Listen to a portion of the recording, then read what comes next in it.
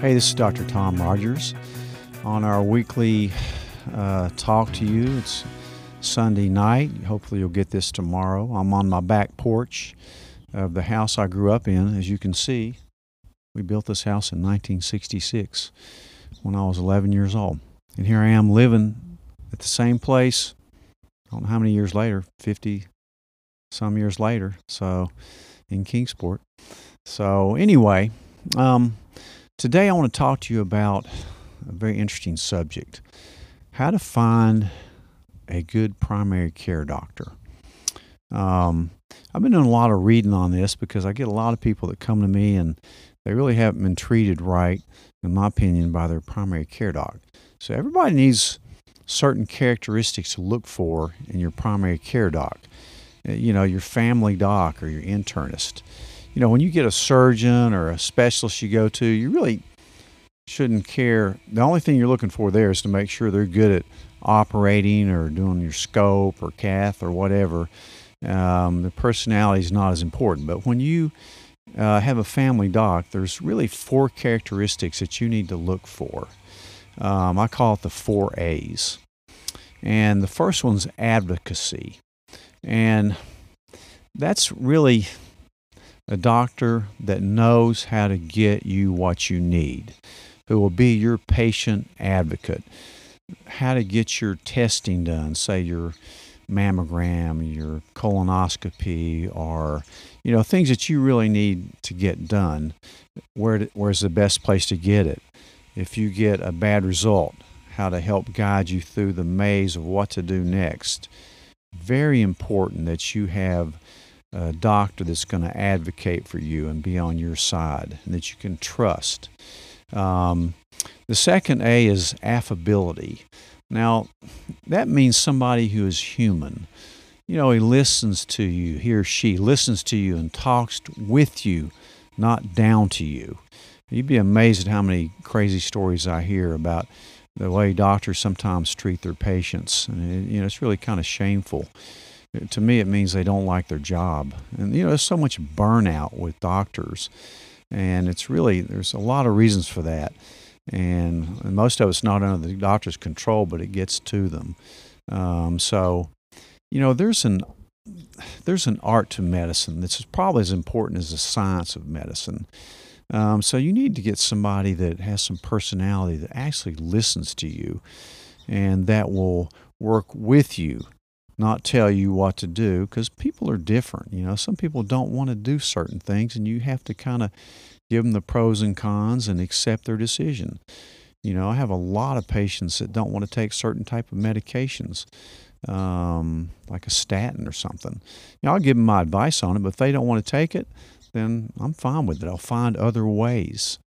The third A is availability or access. Does your doctor have same-day appointments open on the schedule? If you need to be seen, you need to be seen that day, or at least get on the phone with you and either do a telemedicine visit or tell you what you need to do. Maybe you need to go to the ER. Which ER do you need to go to? Or at least talk to them about something they can do over the phone. Maybe they don't even need to come see you. We're doing so much telemedicine now, and people love it. It's cheaper, it's quicker, and you probably can stay at your job or your home. You may be looking for your kids or need to work that day. Hopefully get great advice through telemedicine. The fourth one is ability. 50% of what we learned in medical school is just flat out wrong. And the other 50% is probably out of date. So that tells me 100% of what we learned is either wrong or out of date. So, you need to find somebody that keeps up with things, because there's, in general, a lag between a new finding in medicine and when it is mainstream. That lag is about 12 to 20 years. It's just amazing. So you need, to ask your doctor, how curious are you about learning? How long have you practiced? I think experience is so important. Are you into prevention? how much time are you going to spend with me?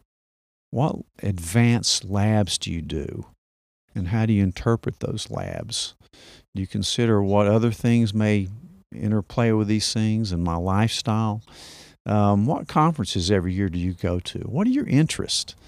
Those are things you need to ask your doctor.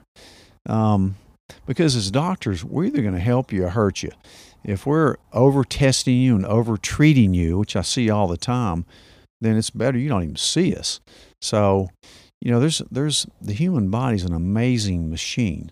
A lot of times it'll heal on itself. So, if you get a doc that's just going to throw a bunch of medicines at you based on what your labs look like, you're in the wrong place. Or if you go to a doctor who won't listen to you, and you can kind of get a pretty good feeling on whether that's happening or not. So it's very important. Good judgment, I think, is important with a physician, especially a primary care physician who's almost like the quarterback of the team. We have to know the specialist on a personal basis. We need to be able to call them. Hey, what would you do with this? Here I have an unusual case. I need your feedback on it. And most of them are very happy to talk on the phone to us and, give guidance because we're really their life bread, really, because we send them patients. A lot of stuff has to run through the primary care doc. So, and you got to think, is your doc okay with you being average or just below average a little bit? In my opinion, they shouldn't be. You don't want average because the average American is, overweight, tired, out of shape. Our average Americans have gone down in the last few decades that I've been alive. I mean, back in the 1960s when I was a kid, I didn't see hardly any obese people. I mean, how many diabetics did you see? Hypertensives. I mean, fact is, we live in a very, toxic, stressful world. Nobody sleeps as much or exercises much. They're more stressed out with their work. So you need to kind of not accept average because your average right now on that bell curve is a D minus 2 or 3 decades ago.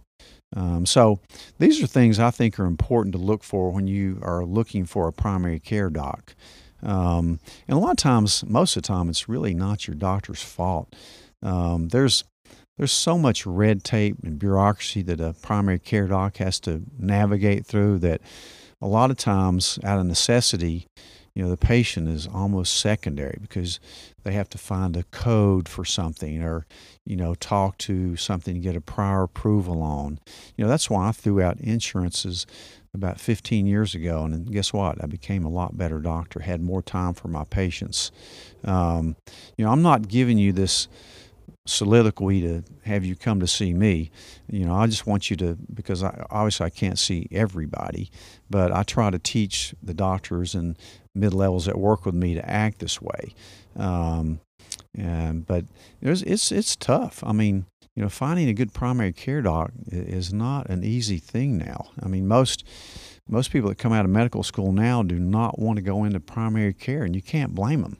It's low paid compared to most of the other specialties, half, and it's harder work. I mean, it's harder to be a generalist than it is a specialist. To know a lot about everything than to specialize in one particular area. Now, these docs that do, I admire them. They're brilliant, and it's just amazing, the maze that they've had, that all of us really have had to navigate to get where we are. So those are some of my tips. Listen to yourself, trust your instincts, and if you are not finding the doc to listen to you, or spend time with you or run the right test, or maybe they're overprescribing and they're not helping your lifestyle. I mean, most people that come to me, either they're really tired or they hurt. So, most people come to the doc because of one of those two reasons, unless it's their regular physical exam or something, or refills or a cold or something. So, trust your judgment on that. If you're not happy, find another doctor. So I hope this helps you. Next week, we'll probably go over some more of the things about COVID. Last week's podcast and notes about COVID received more response than we've ever had by far.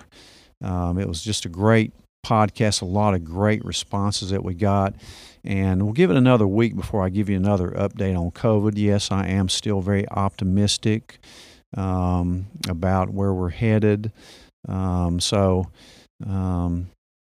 don't fear too much. Don't listen to the news too much either. Do the right things that we've been told to do. But hopefully next week we'll even be at a better spot. So next week we'll have another update on COVID. Any questions, don't hesitate to call my office or email us. Thanks. This is Dr. Tom Rogers. We'll see you next week.